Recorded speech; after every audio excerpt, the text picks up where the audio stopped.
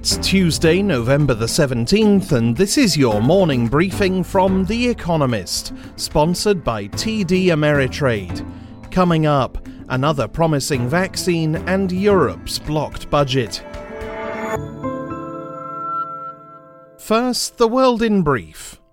Moderna, an American drug maker, reported that its experimental COVID-19 vaccine is 94.5% effective in preventing the disease. The results of a late-stage trial involving 30,000 American adults came a week after Pfizer announced a similar level of efficacy for its jab. Moderna's vaccine does not need to be stored at very cold temperatures, as Pfizer's does. President-elect Joe Biden warned that more people may die unless President Donald Trump cooperates with his transition team, not least in coordinating America's vaccination program. Mr. Trump is relying on increasingly desperate measures to retain the presidency. In Georgia, a senior election official told The Washington Post that Republicans, including Senator Lindsey Graham, have pressed him to discount valid ballots. Hungary and Poland blocked the European Union's budget and coronavirus rescue package because funding is tied to respect for the rule of law. Austria's chancellor said the condition was necessary because of the vast sums of money at stake. The budget for 2021 to 27 is 1.1 trillion euros, $1.3 trillion, and the recovery fund is 750 billion euros. Hurricane Iota made landfall in Nicaragua. With winds of 155 miles per hour, the Category 4 storm has weakened slightly since it emerged in the Atlantic. Still, with potentially catastrophic gusts and storm surges, it is forecast to wreak havoc in Central America, parts of which are still reeling from the passage of Hurricane Eta earlier this month. Jay Clayton, the boss of America's Securities and Exchange Commission, said he will step down at the end of the year. Mr. Clayton was appointed by Donald Trump to lead America's main Wall Street regulator in 2017. He has overseen high-profile enforcement actions, including requiring Elon Musk to step down as Tesla's chairman over tweets about taking the company private. PNC, a Pennsylvanian bank, will buy the American subsidiary of BBVA, a Spanish lender, for $11.6 billion. The deal will create America's fifth biggest retail bank, with almost $560 billion in assets. The bank merger is one of the biggest since the recession of 2007 to 2009. Others will follow. BBVA announced it had opened merger talks with Sabadell, another Spanish lender. And sparks flew after Shamrock Capital, a private equity firm, bought the rights to most of Taylor Swift's songs. It paid an estimated $300 million to a consortium that included Carlyle Group for the ditties. Ms. Swift, who wanted to buy the catalogue herself, learned of the sale post facto. She may get even by re-recording her own hits. And now, here's today's agenda.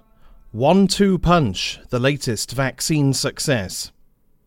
After a year of COVID-19 mayhem, good news has come in a burst. First, Pfizer and BioNTech announced preliminary results showing their vaccine is more than 90% effective. Now Moderna has released its own preliminary data suggesting 94.5% effectiveness for its vaccine. It has been tested on older people and different ethnicities. Pfizer's needs less mRNA, which tells the body which viral proteins it should make per dose. That means production can be scaled up more quickly. But Moderna's does not need super cool temperatures, which makes distribution tricky. Both vaccines use mRNA as a delivery platform. The trials offer a strong validation of this new approach. The Moderna vaccine is expected to cost around $60 per 2-jab course.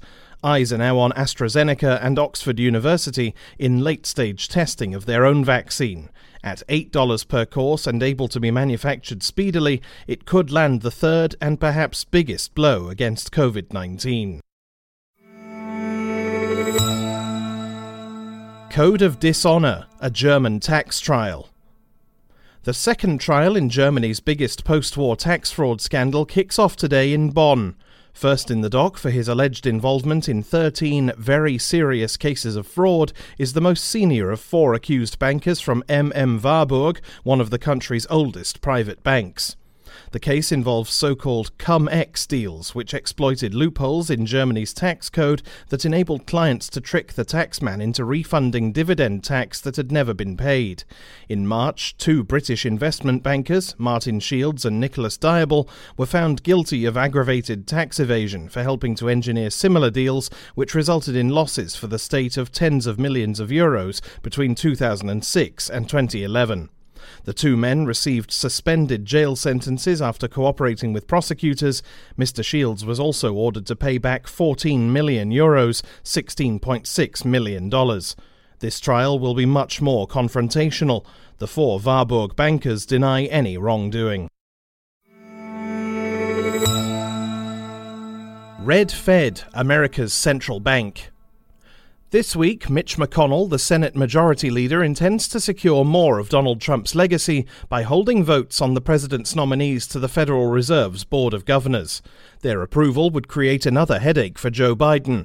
Judy Shelton, nominated by Mr. Trump in 2019, is a Republican operative and a supporter of a return to the gold standard, a fringe view opposed by most economists. Another nominee, Christopher Waller, is more mainstream. If both are confirmed, and Mr. McConnell seems confident they will be, Mr. Trump will have appointed 6 of the board's 7 members. Unless Democrats win the Senate, control will be decided by runoff elections in January, prospects for fiscal relief are grim, leaving the Fed primarily responsible for supporting America's recovery. And without the Senate, Mr. Biden will struggle to get his own Fed nominees confirmed. He may thus take office with little ability to fix America's economic problems. Merino jumper. Peru needs a new president. The chronic political instability that Peru has suffered since 2016 has reached a nadir. Martin Vizcarra, who became president after his predecessor resigned, dissolved an obstructive Congress last year. On November 9th, the new Congress got rid of Mr. Vizcarra, who faces judicial investigation for corruption. He denies the accusations. His replacement, Manuel Merino, proposed to install a deeply conservative government. That provoked the biggest protest the country has seen in 2 decades. After police killed 2 demonstrators, 7 are still missing, the new cabinet resigned, followed by Mr. Merino on Sunday. Congress at first failed to agree on a replacement. The longer it delays, the more likely it is that the Constitutional Tribunal restores Mr. Vizcarra. More important is to ensure that a general election takes place as scheduled in April and to limit the damage to Peru's economy, already battered by the pandemic. Slip sliding, crude demand. Ministers from oil-producing countries will meet today amid an uncertain outlook for crude markets. Members of the Organization of the Petroleum Exporting Countries and allies slashed production by a historic 9.7 million barrels in May to boost oil prices as COVID-19 shredded demand. Producers plan to increase the flow gradually as cars returned to roads and more planes took flight. Indeed, demand has recovered somewhat from the depths of the second quarter, but a surge in COVID cases is now sapping the appetite for oil once more. Last week, OPEC lowered its expectations for oil demand in 2020 by 9.8 million barrels a day to about 10% below the level last year. Today's meeting of the grandly named Joint Ministerial Monitoring Committee cannot adjust OPEC's targets for production, but it can make recommendations ahead of a bigger meeting at the end of the month. Oil producers hoping for a return to normal may be waiting for some time yet. Finally, here's the quote of the day from Shelby Foote, who was born on this day in 1916. People make a grievous error thinking that a list of facts is the truth. Facts are just the bare bones out of which truth is made. That's it from the Economist Morning Briefing, available every weekday and on Saturdays. You can hear interviews and analysis from our journalists, including our current affairs podcast, The Intelligence, by searching for The Economist on your podcast app or asking your smart speaker to play the latest Economist radio podcast. And as a subscriber, you have access to each week's full edition in audio. Just download the Economist app on your mobile device to start listening.